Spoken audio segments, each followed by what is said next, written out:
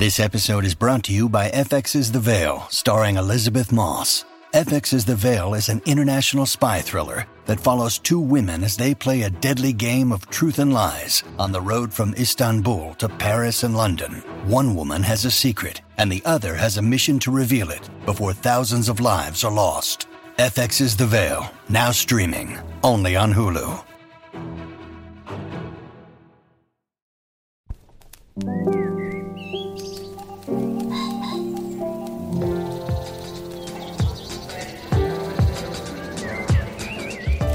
It's Wednesday, December 14th, and this is the Slate Culture Gabfest Addams Family Outcast Edition. I'm Isaac Butler, in for Stephen Metcalf.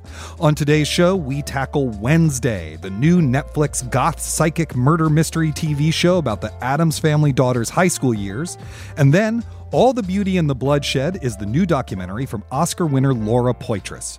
It follows the trailblazing artist Nan Goldin as she attempts to hold the Sackler family accountable for the opioid crisis. We'll have our take. And finally, 'tis the season for Spotify Wrapped? What can a tally of our annual music listening choices tell us about ourselves? Stay tuned to find out.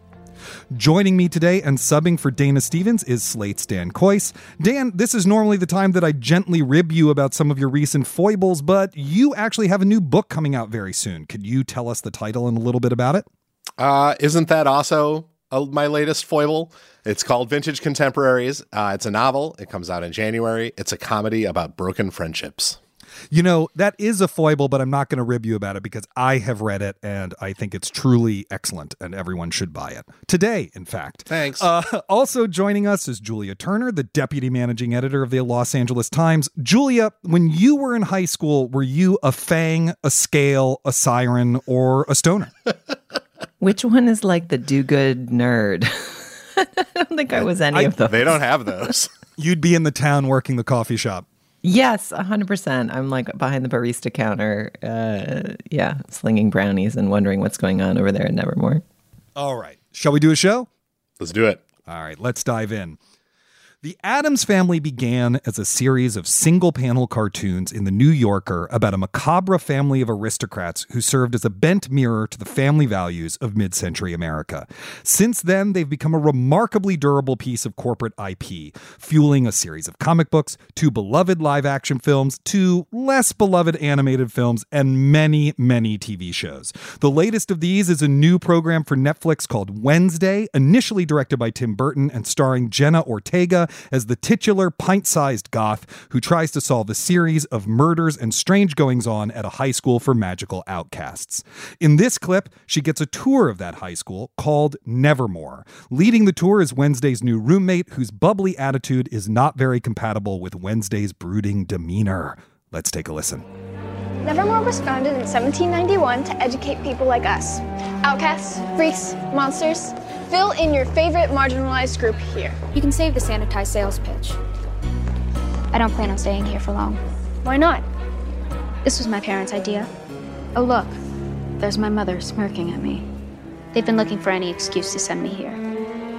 It's all a part of their nefarious yet completely obvious plan. What plan? To turn me into a version of themselves. Well, in that case, perhaps you can clear something up. Rumors been swirling around that you killed a kid at your old school and your parents pulled strings to get you off. Actually, it was 2 kids, but who's counting? Julia, I'll admit, there was so much familiar here that I started writing down the various tropes and where I could remember them from. I mean, there's not only the Addams characters, but there's the magic school with 4 different major houses. Wednesday's psychic powers are basically the dead zone. It has the, necessary small role for Christina Ricci, who made the part of Wednesday famous. It's got a paranormal mystery format from Riverdale, the cave from Dark, the blood showers from Blade, the love triangle that every show needs. Do they find anything new in this material, or is the remixing of the familiar satisfying enough for you?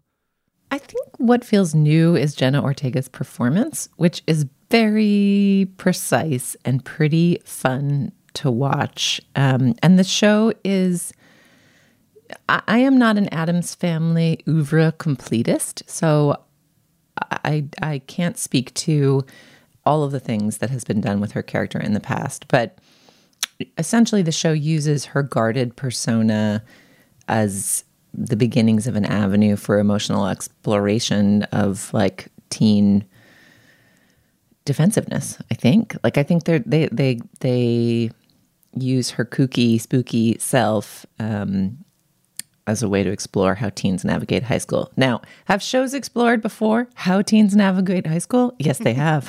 But I think there is something pretty charming in how all of these elements are mixed and remixed. Agree, not totally fresh, but the kind of tonal control and the level of the acting is pretty good.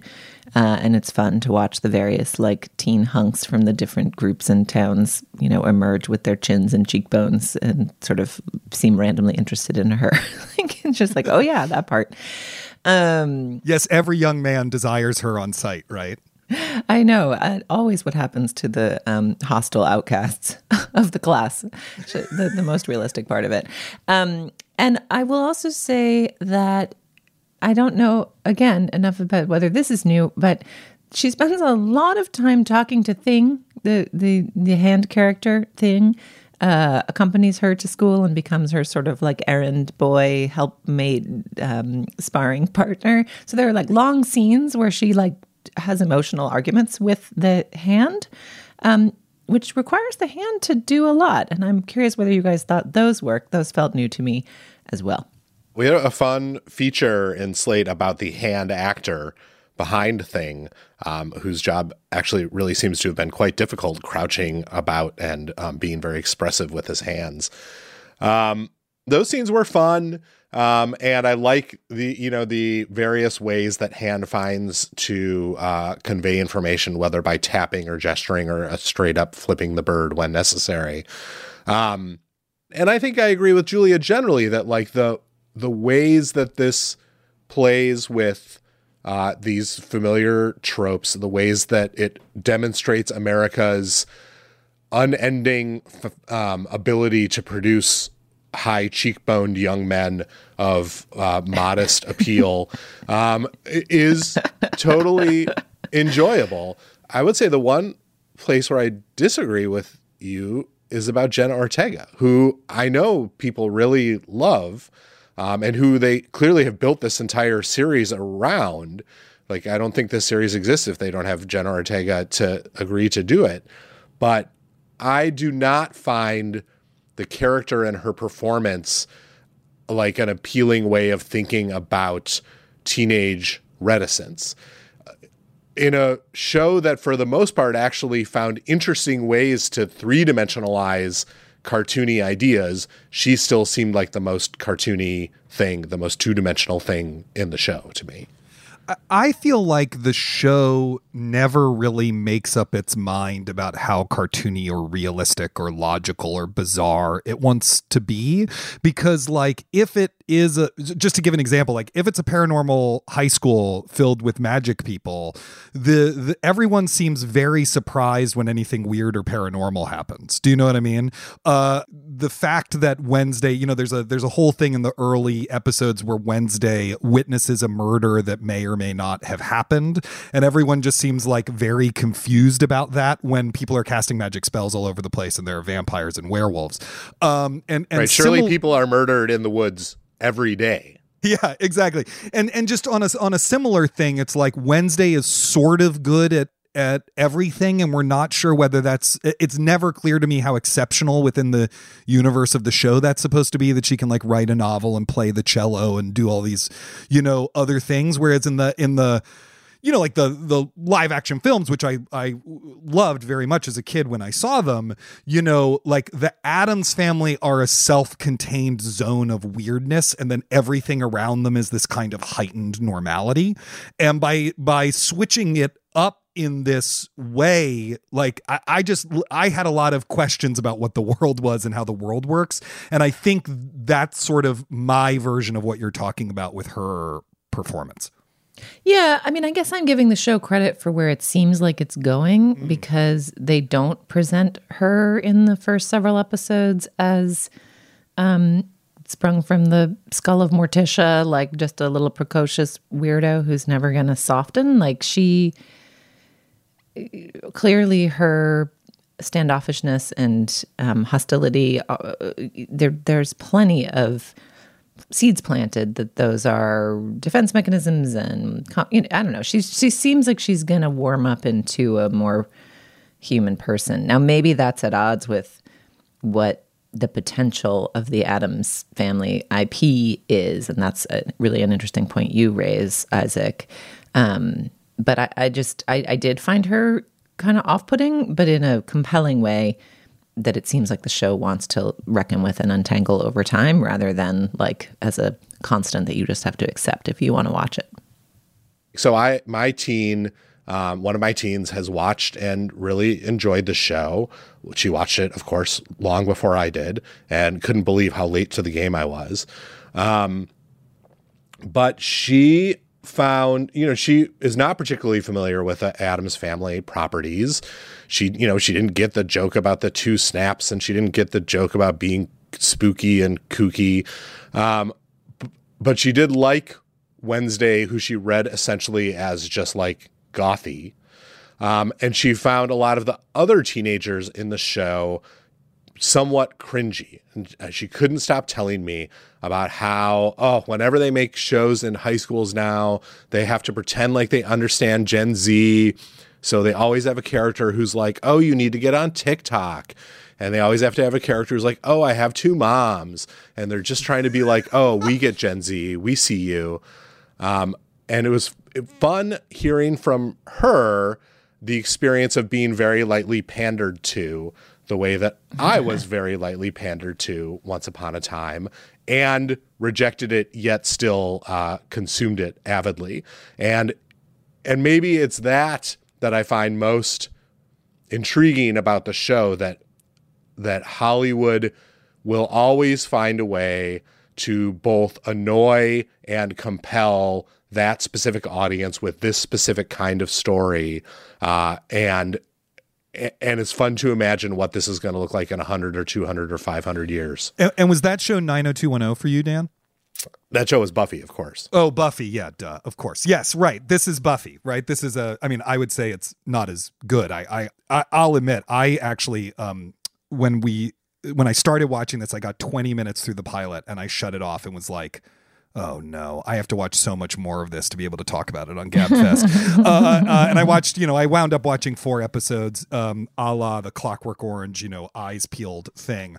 I feel like this is a great show for like a 12-year-old, the thing that, or a teenager, for exactly those reasons that you're talking about. But unlike with Buffy or whatever, like I just don't understand why adults are watching it and talking about it so much in a way that makes me feel ancient and grumpy. Say more. What bothered you about it? Well, because it is just a rehash of a bunch of familiar stuff in service of expanding corporate IP and making sure that Netflix has another show for people to watch when Stranger Things goes off the air. Like, I just feel like I can see the corporate strategy behind it so visibly, and it's so cynical about all of that stuff that I have trouble appreciating anything that's going on camera. It's interesting to me to hear your objections raised in the form of like an corporate cynicism argument, when in fact it seems like what you really don't like about it is that it's for teens. It is made for teens. It's for teens. That is the point of the show. And so it annoys you that adults are talking about it when it's not a product for them. But like, that's also, not, teens are always going to watch cynically made corporate crap. I mean, right. They always have, they always will. Shouldn't we adults be better than that? No, yes. Isaac, we're not better than that. But surely the lessons of the last 20 years have taught us that adults are not better than that. I mean, I guess I just have a more generous place in my heart for the 90210 and the Buffy and the Gossip Girl and the whatever your teen drama of choice are. I would say my 2 faves are probably Buffy, which I saw in my very early 20s, and Veronica Mars, which I watched last year. So I don't think you have to be a teen to love a good teen soap, right? But the glory of the teen soap is that it's opera, right? That everybody's having the emotions for the first time and they don't understand them and they're bewildered by them and they're not jaded. So the kind of distancedness and jadedness of of this preternaturally precocious and in control young woman is unusual. It's like a little bit irritating. It's like a piece of gravel in your grape nuts. Like it doesn't quite feel right. And the uncanniness of it, I don't know, seemed interesting. Like I watched it and thought, I'm not going to finish this, but it seems like it's fine for it to exist, rather than feeling like this is a cynical corporate play. I was like, to each generation their own, and perhaps this is somebody's, you know?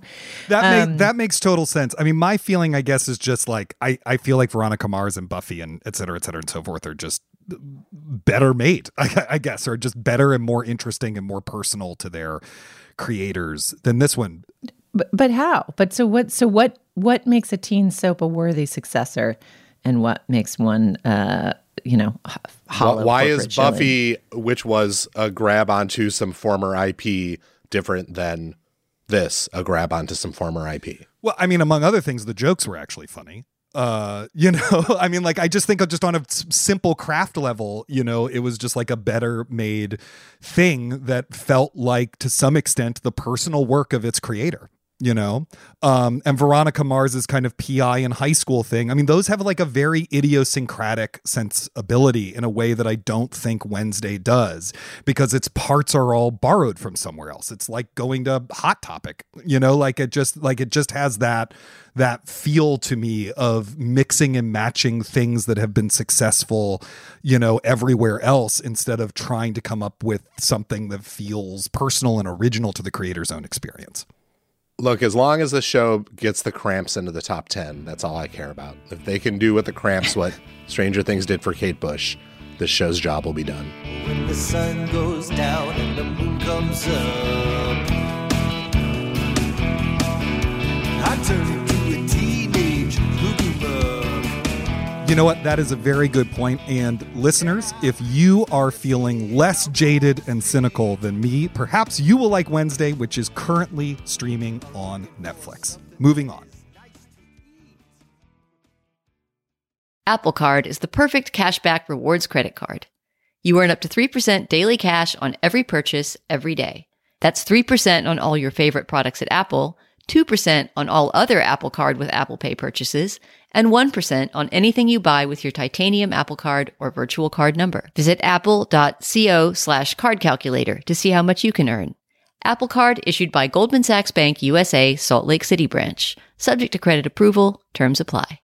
When you need mealtime inspiration, it's worth shopping Kroger, where you'll find over 30,000 mouth-watering choices that excite your inner foodie. And no matter what tasty choice you make, you'll enjoy our everyday low prices, plus extra ways to save, like digital coupons worth over $600 each week. You can also save up to $1 off per gallon at the pump with fuel points. More savings and more inspiring flavors make shopping Kroger worth it every time. Kroger, fresh for everyone. Fuel restrictions apply. All right, now is the moment in our podcast when we do the business. And this week, we have 2 items on the agenda. First up, this is your final reminder about the upcoming Culture Gabfest listener call-in episode. If you're not familiar, this is an annual tradition where listeners submit a bunch of questions to Julia, Dana, and Steve. Questions about culture, about their lives outside the podcast, about their opinions, their hopes, their dreams, and then the hosts answer their favorite questions during a special episode. So, if there's anything you've been dying to ask the regular crew, give them a call and leave a message at 908-977-6807. Again, that number is 908-977-6807. Or you can email your question to culturefest@slate.com. The deadline for questions is tomorrow morning, so please get them in as soon as you can. Thank you. Our second item of business is to tell you about today's Slot Plus segment. And to do that is the lovely and talented Julia Turner. Okay, so last week, Dana Stevens proposed that it was my advocacy for the book Need a House, Call Miss Mouse, the beloved, by me at least, children's picture book about a fictional mouse architect who makes fascinatingly different homes that are beautifully illustrated in section view for her many different animal friends, that it was my advocacy of this book that caused it to be reissued, because I endorsed the fact that it was being reissued last week.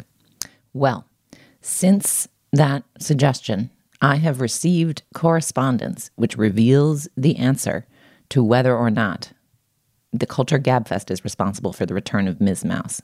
In order to learn whether we and the implied power of this massive culturally influential listening audience can notch this achievement as our own, you will have to listen to the Slate Plus segment. So become a member in order to learn the answer and hear more, as you've always wanted, about Ms. Mouse.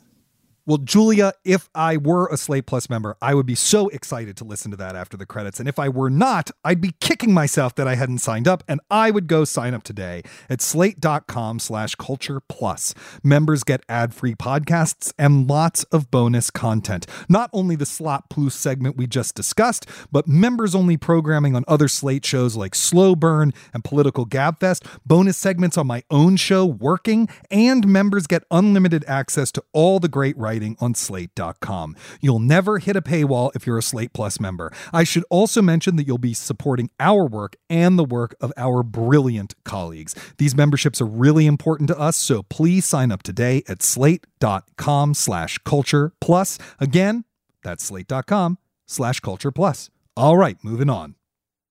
All the Beauty and the Bloodshed is the new documentary from Oscar winner Laura Poitras. It follows the artist Nan Goldin and her protest organization Prescription Action Intervention Now, or PAIN, as they try to get the art world to stop taking money from the Sackler family and remove the family's name off of their buildings and galleries. The Sacklers, of course, are the family that own Purdue Pharma, manufacturers of OxyContin, and they bear an outsized responsibility for the opioid epidemic. In this clip, Goldin reads from an Artforum article she wrote about the museum world's complicity in the opioid epidemic. My relationship to OxyContin began several years ago in Berlin. It was originally prescribed for surgery. Though I took it as directed, I got addicted overnight. In the beginning, 40 milligrams was too strong, but as my habit grew, there was never enough. I went from 3 pills a day as prescribed to 18. The drug, like all drugs, lost its effect, so I picked up the straw. My life revolved entirely around getting and using Oxy. Counting and recounting, crushing and snorting was my full-time job. When I got out of treatment, I learned that the Sackler family, whose name I knew from museums and galleries, were responsible for the epidemic. Dan, Goldin's activism is not the only subject of this film. It is also a biographical portrait of her trailblazing life and career and the downtown art scene in New York in the 70s and 80s. That is a lot to pack into one movie that's under 2 hours long. Do you think the film pulls off this balancing act? Yeah. In fact, I'd say what makes the film work for me is the conversations that's happening between those sections all the time, between the biographical portrait and the, fly on the wall of her present day activism. Poitras, I think throughout, is drawing these subtle connections between, for example, the way Goldin's parents treated her sister, who died of suicide when Goldin was young, after being committed to several institutions by her parents, and the way that society has treated victims of the opioid epidemic. And Poitras traces these lines between, that the Witnesses show in 1989, a famous show of AIDS-related art that Goldin curated and then which was defunded by the NEA, and then her later activism, the activism of pretending to die on the floor of the Temple of Denjur in protest of the Sacklers, the naming of a wing of the Met after the Sacklers.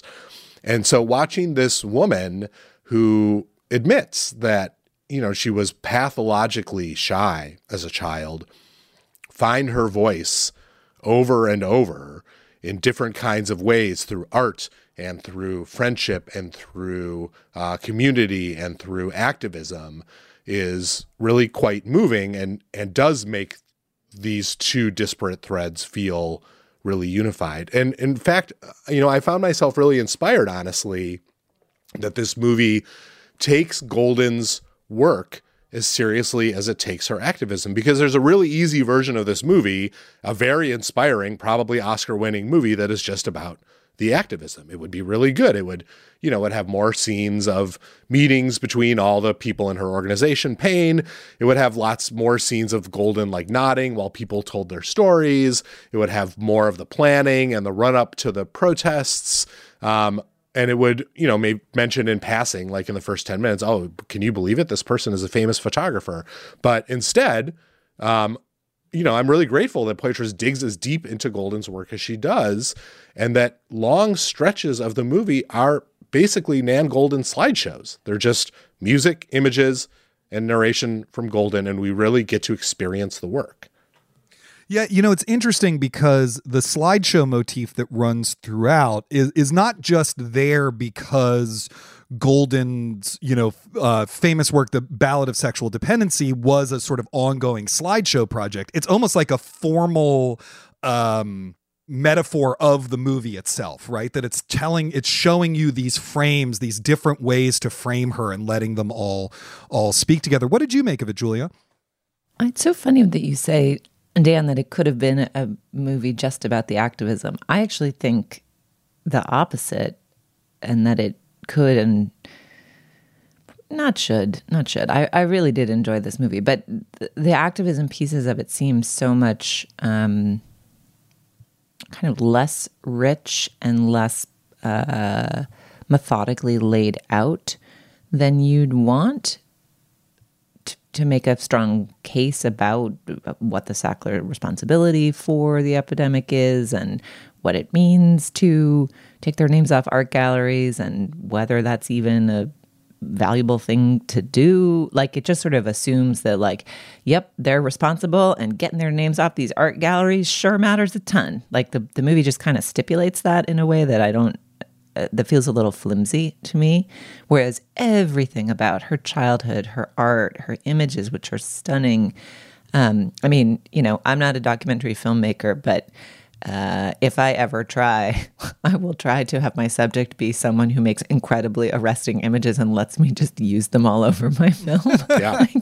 One easy trick. Yeah. It's like so clever and gorgeous. And I think a really powerful way to encounter her work and the kind of work she's making. I'm sure it wouldn't work for every artist, but I felt that the Sackler piece was most interesting as a portrait of someone learning to speak truth. And I think what makes the film succeed is that it understands that, and maybe that's why it doesn't overplay the kind of origins or logic of the protests. But I think the one kind of weak link in the film is that it has all this footage of the protests. It's on the ground during the protests. I think what it's most emotionally curious about is, how Nan Golden learned to be and to speak, right? She says toward the end that her family wanted to deny the truth of the world, and she wants to speak the truth of the world, and the truth of the world as she sees it, it involves getting the Sackler names off these galleries, which, to be clear, it seems like a fine thing to do. I just don't think the movie, does the work to explain or establish that it matters in any profound way. So I actually felt like the activist part was sort of the weaker part when compared to this portrait. I mean, essentially it's a documentary as a retrospective that's as curious about the artist as the art. But it's one of the most beautiful documentaries I've seen in years. It's just stunning to look at, and not only because of Golden's images, the way that Poitras films just mundane houses. Somehow she's amazing at filming weather. All of the days that you see outdoors seem very specific. You can see and feel the temperature and atmosphere, which is kind of hard to do on film. So she's doing really remarkable things craft-wise with the material, I think. Yeah, but I'm curious what you thought. Well, that point you make about the retrospective, I loved the movie. I'll say, and that point you make about the retrospective is, I think, an important one because I've seen quite a bit of Nan Goldin's photographs in the past, but it's always like one photograph in a show about something else. I've never actually seen a retrospective of her work, and seeing it all together, not all of it, obviously. She's probably shot 6 bajillion photos over the course of her life, but seeing a lot of it at once really drove home its power and influence and specialness, how important and groundbreaking and idiosyncratic and great it is, and how it, and also I kept thinking about how the aesthetic it created has been repurposed in advertising, so often, whether it's Heroin Chic or Terry Richardson or whatever, but like to get this really concentrated dose of the real thing, I found really powerful to me. And maybe it's because, my wife read Patrick Radden Keefe's Empire of Pain a few months ago. And so I've been hearing lots about the Sacklers, in our house over the past few months. I hadn't even noticed that it doesn't really go that deep on those kind of establishing points. To me, what I found powerful about the activism part is that it's a portrait of successful organizing and activism that, sets out with a clear goal, figures out a tactical way to achieve it, and it actually works. And I just found that aspect of that story incredibly inspiring in this current moment where I think we often sit around thinking that nothing we do will ever matter. Especially in the context of this particular battle, in which almost every other measurable way, there wasn't success. We're still losing hundreds of thousands of people to opioids every year. The people responsible did not really suffer in any measurable way, except for that one thing that they really prized, which was their connection to the art world, and the way that it gave them a kind of legitimacy has in fact been stripped from them, specifically by these activists. Well, in part by these activists. I mean, I think part of my response to it also comes from the fact that I read Empire of Pain myself and think it's one of the best books of the last 10 years. And part of what makes it so good and what makes Keefe so good as a journalist is the absolute rigor and methodical nature of his development of what the type of culpability the Sacklers have is, and the clarity with which he lays out, how their money and our judicial system intersect to let them and their fortune off the hook, and what the art means to them and why, getting their names off of things is valuable. And also the broader context of kind of reporting from Keefe and other, it's not just the pill bottles in the Temple of Dender that result in the name. So knowing a decent amount about the broader picture, I just, I don't think the movie makes the case. It's not trying to make the case, right? But like what the book does very well is show, like lots of people make drugs that can be abused and could be responsible for things and could get out of control like wildfire. And the book is very precise about the marketing tactics, what they knew, when they knew it, how they knew it, and the film just kind of like assumes, like big rich guys get names off gallery in ways that if I were coming fresh to this, I think I would be like, what? Well, what the film does is Poitras does a pretty canny thing, which worked particularly well on me, but I also think works on a lot of people, which is that she essentially allows the film to sort of gloss over that stuff by putting the dashing character of Patrick Radden Keefe in it, essentially bestowing upon it the sort of grace of I did all this reporting, as you may or may not know, but as I certainly know, I teased all this stuff out at great length and have made this case by agreeing to appear in this film, and in fact by speaking well of Nan Goldin and her quest. I'm essentially bestowing upon her and on the film sort of my approval of, okay, you guys are cool. It works. And the movie is good. I don't mean to sound overly critical of it. Like it's just one of the more beautiful things I've seen in a long time. It just it on a tonal level, it like overplays the activism to me because it's so much less interesting than the psychology of her art. And the iconoclasm of her life, which is, I mean, obviously we've been talking about the Sacklers, which is kind of the hook of the movie, but like her life is really fascinating, and she is so open about it throughout. There's a part where she's talking about her experience with sex work, and she says something like, I've never talked about this before, but I have to be honest now, and the movie really has that feel. I'm not saying it's not a confessional. It's not exactly a hagiography. I mean, it's like a really honest, complicated portrait of it's a Nan Goldin photograph is what it is. Yeah, that's a really good way of putting it. Yeah. So the film is All the Beauty and the Bloodshed. It is in theaters now, and I think we've got 3 yes votes for your seeing it of various intensity. Check it out. Moving on. For the ones who work hard to ensure their crew can always go the extra mile, and the ones who get in early so everyone can go home on time, there's Grainger, offering professional-grade supplies backed by product experts so you can quickly and easily find what you need. Plus, you can count on access to a committed team ready to go the extra mile for you. Call, click Grainger.com, or just stop by. Grainger, for the ones who get it done.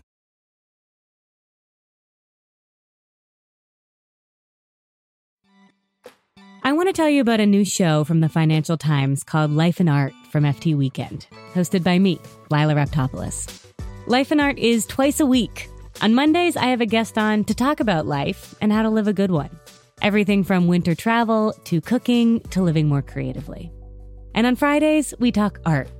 2 FT journalists and I discuss a piece of culture that's in the air, new music, movies, and more. Find Life and Art from FT Weekend wherever you listen.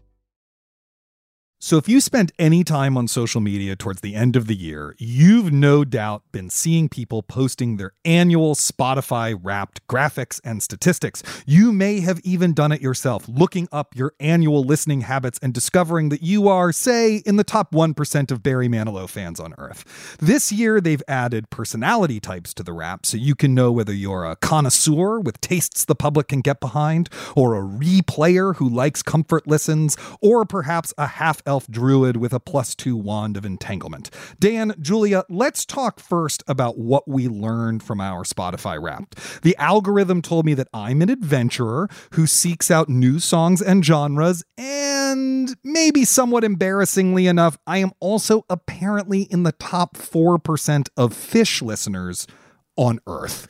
What about y'all? I learned that my morning started with Mellow Chill Love. I seized the day with Chill Love Light, and my evening ended with Friendly Fun Soft. Oh, interesting. My day starts with Angst.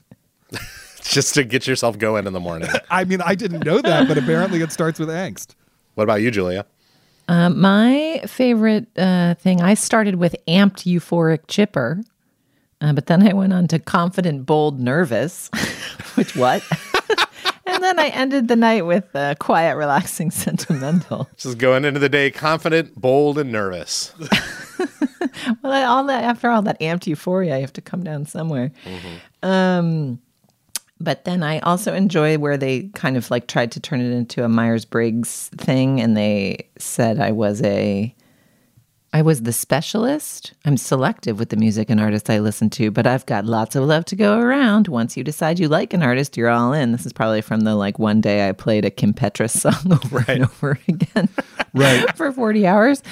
But, it's like, you're an FNVU. Oh, I'm an ENVU. That's interesting. Now I know why we're friends. I'm an INFJ. Exactly. I actually have no idea what any of that means. Julia, now, are you still at the anything. It doesn't mean anything except for that the marketing team at Spotify has contrived to make us talk about Spotify, and here we are. I know. We're just a tool in their complicated game. I do have to ask, Julia, since you have a baby, a toddler, I guess at this point, is your Spotify recommendations and everything totally warped by the music you play for your child? No, my Spotify is totally warped by Steve and Dana. It's all like pop music mixed with like medieval drone like motets that Dana recommended.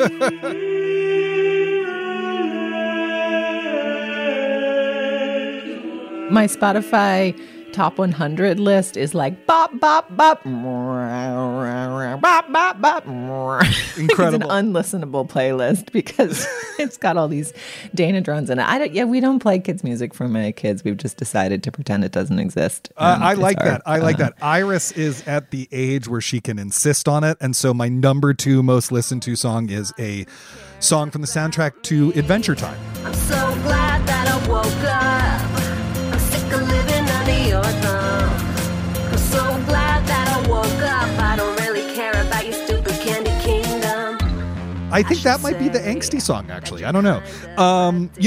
One thing that's been really fascinating to me about this is I personally still have my music library on my phone and computer in iTunes. So Spotify gives me an accurate picture of the way I use Spotify. For example, I listen to a lot more Yo La Tengo than I do Fish, but I don't own any live Fish bootlegs, so I use Spotify to listen to their concerts. But there was one thing that it absolutely nailed, which is that I totally fell in love with Alice Coltrane's Journey into Secha Dinata this year, and I listened to it like fucking all the time once I heard it for the first time.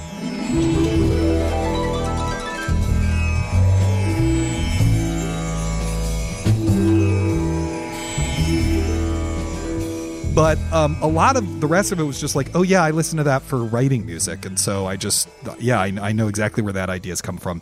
Did it feel like an accurate portrait to the two of you of yourselves? Certainly in the sense that it nailed my 5 favorite artists, basically, right down the list. And what top percent of Spoon listeners are you in, Dan? I am in the top 0.005% of Spoon listeners. Thank you very much. Incredible.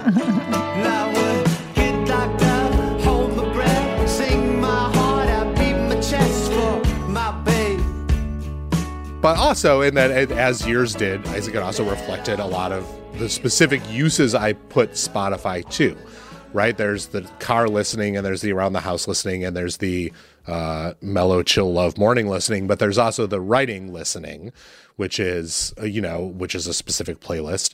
There's the plain listening, which is a specific playlist.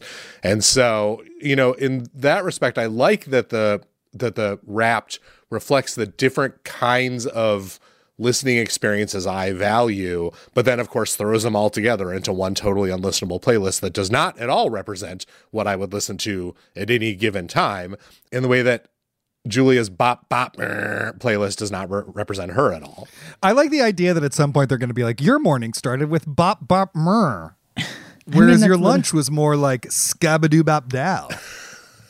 I think that's part of it getting smarter is having the day parts, right? Because that's where it's starting to recognize the difference between the bop and the mrr. But I mean, the question I have for you guys, the thing that seems most interesting to me about Spotify this year, or Wrapped this year, is that it's a marketing technique that works. It's a real innovation of Spotify's that uses its collection of your personal data to flatter your ego and self-interest in the same way that like a horoscope would, or a Myers-Briggs test, and to reflect you back to yourself, your main subject of your own fascination, unless you're truly a higher power who only listens to the medieval drone music. Other folks are imitating it, right? The Washington Post sent out an end-of-year marketing email that said you were in the 0.05% of, style section readers. The LA Times has an annual recap for subscribers. In a world of streaming and subscription-based businesses, we all have relationships with companies that track what we do on their platforms and then can try to reflect that information back to us in marketing that is, charming, hopefully charmingly ego-stroking rather than surveillance creepy. But I'm wondering how much longer this is going to work on us all as more and more outlets kind of Spotify wrapped their marketing message. Have you guys started to notice this mode of engagement? Yeah, I have often found it kind of creepy. This is actually the first time I ever looked at my Spotify Wrapped was for this segment. It's not because I'm some like bold resistor of the machine or something. It's just because it always just struck me as like there's just something a little unseemly, and I've given them all this data and now they're going to construct a portrait of me and show it to me. There's just something about it that weirds me out. Maybe I like to flatter myself as more of an individual than I actually am or something, but I find it a little off-putting to be reminded of how much of our own information we are trading to Silicon Valley every day in exchange for convenience. That's creepy to me. And so I find it refreshingly transparent that at least one company is straight up telling us, oh yeah, we know everything about you and we're going to tell it back to you in a way that flatters you, but also reveals that in fact we know an insane amount of information about you. Like, is this not what every single company we interact with is doing in their server farms behind the scenes, compiling this information, selling it to others, and never telling us about it? At least Spotify is like delivering it to us on a platter. That's a good point. I can't wait for Uber Wrapped when it's like, here are the street corners you visited the most. Right. Here are the shady drug houses you Ubered to the most times. You're a late night drug deal aficionado. I was intrigued that I was intrigued watching other independent app developers find ways to try to sort of preempt Spotify Wrapped. There was a very fun app that launched that achieved escape velocity and virality just a couple days before all the Spotify Wrappeds landed, which was called Festify. Did you guys see this? Where it was a little app that would, if you of course granted it permission to access your Spotify history, it would then create a fake festival poster for like Koisfest 2022, where of course the headliners are Spoon, REM, and Gillian Welch. But then below them, in the progressively smaller fonts, it shows all your favorite artists, and you can imagine this dream festival in one shareable JPEG. And watching other people sort of seize on the notion, not only with their own products like, the LA Times or the Washington Post or soon Instacart and everyone else, but also the independent sort of whimsical users who found ways to leverage that data into something fun, though I'm sure eventually nefarious. I also found that enjoyable, and in fact maybe more enjoyable than the Spotify Wrapped, because it felt less baloney-ish. It wasn't about like trying to assign me a bullshit personality characteristic. It was just straight up telling me, here's your 30 favorite artists. Thank you very much. I did not use it, but I saw that take over Twitter for like 2 weeks. And I had just assumed it was a Spotify Wrapped feature. In fact, when I went to my Spotify Wrapped, I was like, hey, where's my festival poster? Where's my festival lineup, you assholes? It was actually seeing the festival things that made me go update the Spotify app so that the Wrapped would be in there, because sometimes it isn't unless you do. And then it wasn't in there, and I was like, oh, I guess it's some other person's independent project, and then I couldn't find it, and then I forgot about it. And also, I'm not proud to admit this, but I'm more comfortable letting Spotify have my data than giving access to my thing and my, to a random third-party app that's like somebody's fun project for December 2022. And then like, where are they putting all that? I don't know. Probably the lesson of the Dan Golden film is that I should not trust the major corporation with, caring for my best interests. But I do think some of the stories coming out of Twitter now as its workforce devolves is like, no, big companies do generally put a lot of resources into thinking about what they do with your data. They might not always make the decisions you respect, whereas like random Instagram art project is maybe not what you want to plug your passwords into. But then where does that leave you? Trusting, don't trust anybody is the answer here. And that's what fish would tell you if you could ask them. Yeah. Be like, hey, I'm one of your the monks, the 15th century monks agreed about that, I think. Yes, they sang their... Actually, if you translate those chants, they're singing Don't Trust Anyone. Except for Christ. Don't give your password to Spotify. Don't give your password. Only give your password to Christ. That's correct. Yeah, exactly. It's also interesting because obviously, as you said, Julia, this is a marketing thing. right? This is a way of telling you, like a horoscope, a flattering thing about yourself to get you to use the product or to remember that the product is there or to like the product more, et cetera, and so forth. Is there going to be diminishing returns with that? What do we think is going to happen? Is this the last year that we're going to do a Spotify Wrapped segment? I mean, it's like good marketing. I mean, respect to good marketing, you know, like we're all going to get marketed to all the time. And I think I kind of buy your argument, Dan, that it's transparent and it controls for tone. I mean, there is a certain kind of like peppy colloquialism in marketing speak these days. Like the brands have figured out that they shouldn't sound like our, that for a long time they sounded like our voice of God grandpa, like, when you need help, come to our insurance company. And then for a while in like the aughts and teens, they were like your raspy, sardonic friend, like when you can't get enough of, like kind of that. And now they're kind of just this like peppy internet pal, they're kind of like, we love there's sort of like a low key perkiness. Now I sound like I'm describing one of the Spotify day parts, but that will all tire and wane over time. But I think we've got like a few more years of other outlets imitating this before we get sick of it and somebody has to invent something totally new. Spoken like someone who appreciates newness, variety, and uniqueness. An adventurer. It's true. Well, listeners, what did you learn about yourself from the algorithm this year? When we stare into the digital void, does it stare back into us? Write us with your thoughts. Moving on. Hi, this is Dahlia Lithwick, host of Slate's legal podcast, Amicus. If you're listening to this show, you might be interested in Amicus's live show that we're hosting in Washington, D.C. on Tuesday, May the 14th. My colleague, Mark Joseph Stern, and I will be talking to some amazing guests, including Sherrilyn Ifill and a sitting state Supreme Court justice, all about how originalism, a relatively recently invented way of interpreting the Constitution, has taken over the Supreme Court and radically reshaped the law. It's been doctrinal rocket fuel for the conservative legal movement and facilitated the rolling back of abortion rights, the expansion of gun rights, and the obliteration of the separation of church and state. And as another wildly consequential Supreme Court term careers to its end, the court's originalists are on a tear. But there's something you can do about it, and we hope you'll join us in D.C. on May 14th to explore the possible pathways out of the current situation. Go to slate.com/Amicus Live for tickets.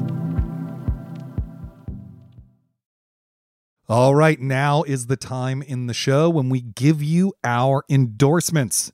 Dan Kois, what have you got? I'm endorsing a delightful book that came out this year called What Artists Wear.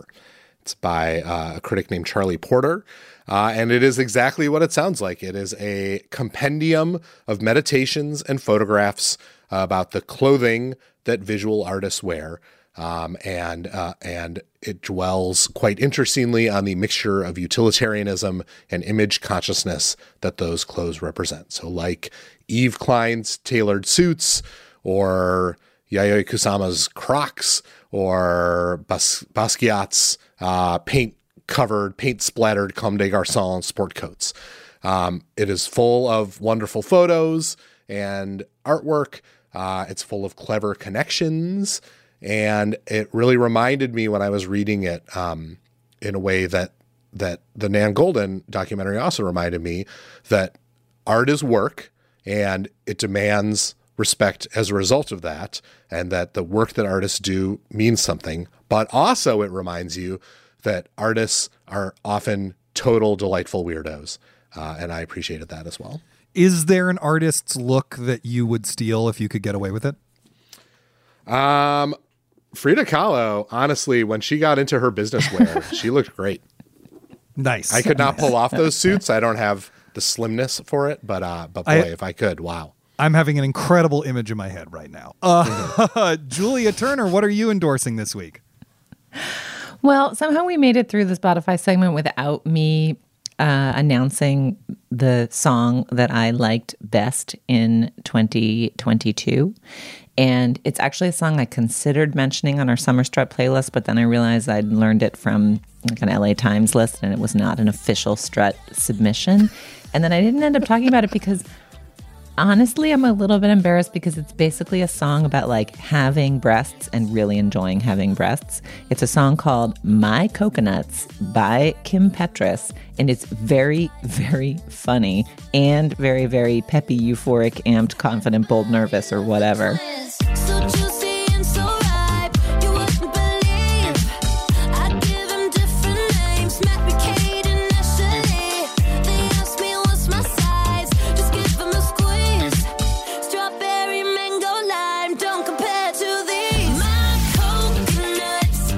Kim Petras is a pop singer who we have name-checked on Summer Strut multiple times.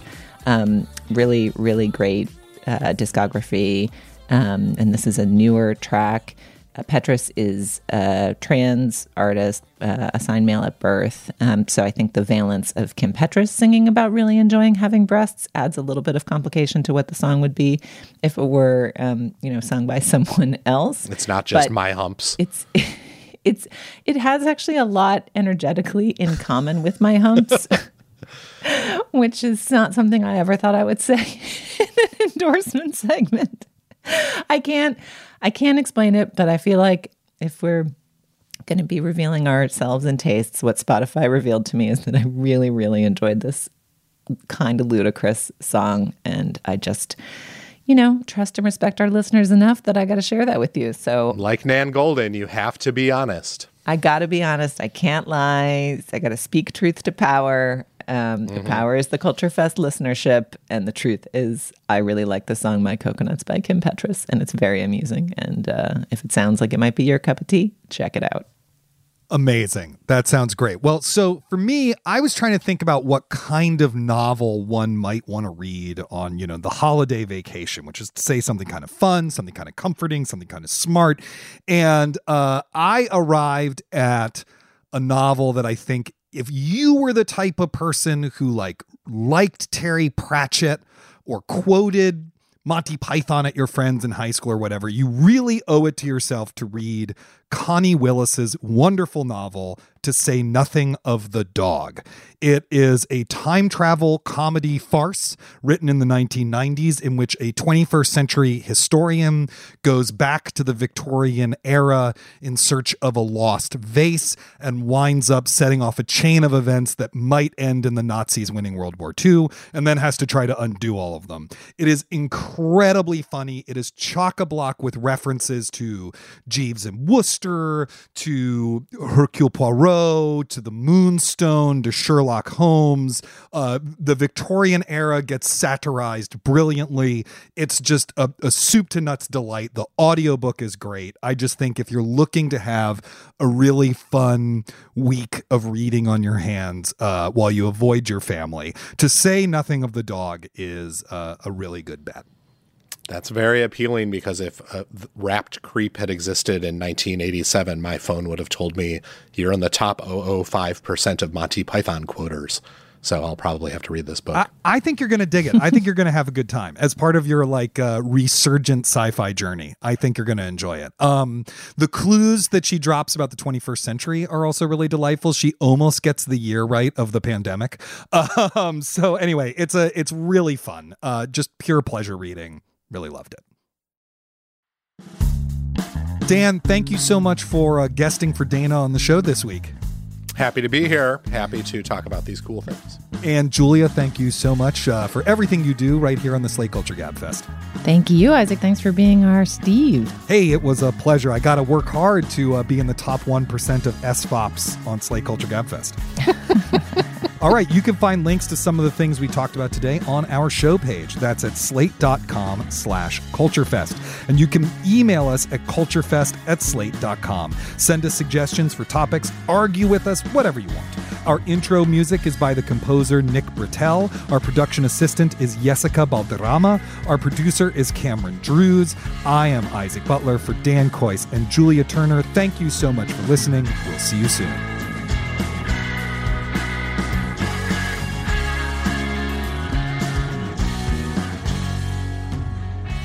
This episode is presented by Best Buy.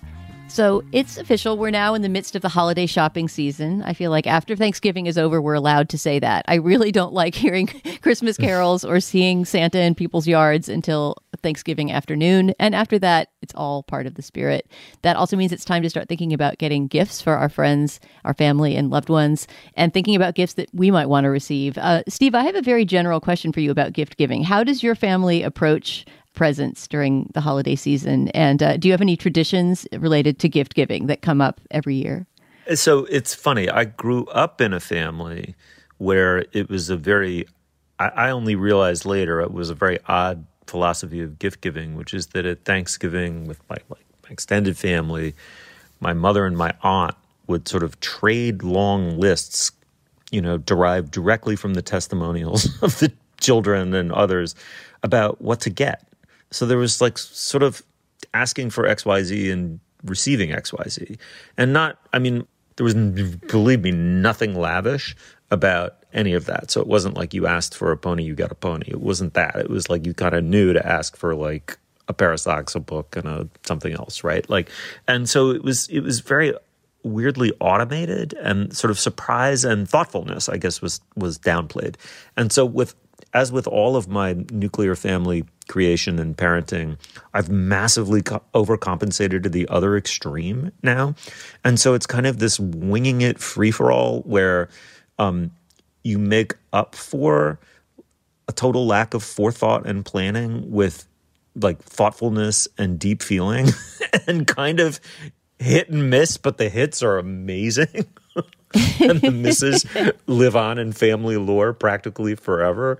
But I would say that is if it could be dignified with the word philosophy, I'd be impressed by that philosopher and want to read her collected works. But let's call it a philosophy of gift giving, but it results in a lot of joy and amusement and in the moment, spontaneous expressions of affection. So I think it works. There's also, by the way, my kids saying, I want a friggin' pony, Daddy. And I go and buy them the friggin' pony. So what about you, Dana? I'm curious. I guess it is kind of chaos reigns.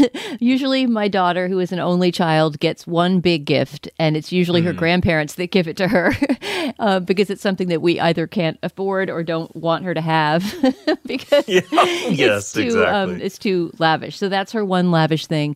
But our gift giving as a family, just the three of us at home, and it usually is just the three of us on Christmas morning, is pretty humble. Actually, what we've kind of come around to is that the most important gifts we give each other are homemade. They're crafty. And that is in part because my kid's dad, my partner, is a big maker of things, and he's very, very hard to shop for. He's one of those people who there just isn't anything in a store that feels right for him. Steve, you know him. You kind of can see how that's true, right? He's somebody who it's so much more meaningful and fun for him to get a drawing that you made, or some sort of crafty thing or some sort of odd found object that reminds you of him than to just go into a store and try to find the essence of him there.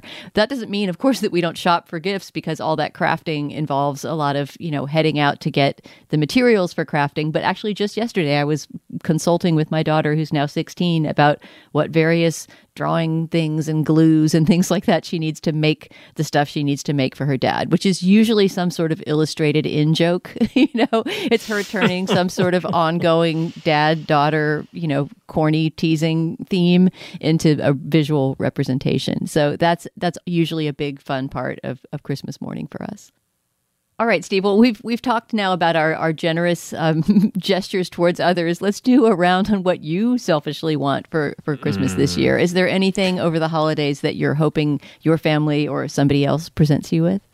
I definitely have a cogent philosophy as a gift receiver, which is that thing that you'd be reluctant to buy for yourself, but actually secretly or not so secretly really, really want. And so this year, it tends to be this is how nerdy I am, books from academic presses.